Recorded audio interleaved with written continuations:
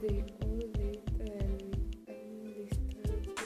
but one day two fishermen returning from the river in the water after fishing came across their boat. It was late in the evening, and as usual, all the fishing folks were at play. Hee hee, shish, kiki, and many others joined the game. They leaped high into the air and chased each other. Seeing their beautiful skins, the fishermen were amazed and stopped in their tracks.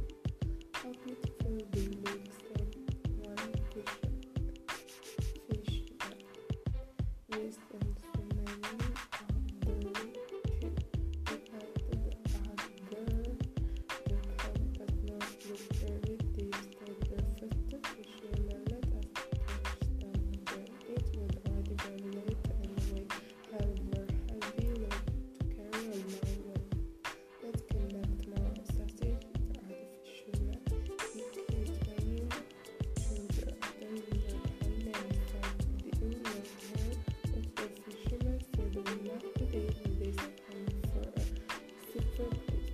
Just because two fishermen felt they could came back to catch up now, you want us to leave our home and free, for all we know they may not come back, said he.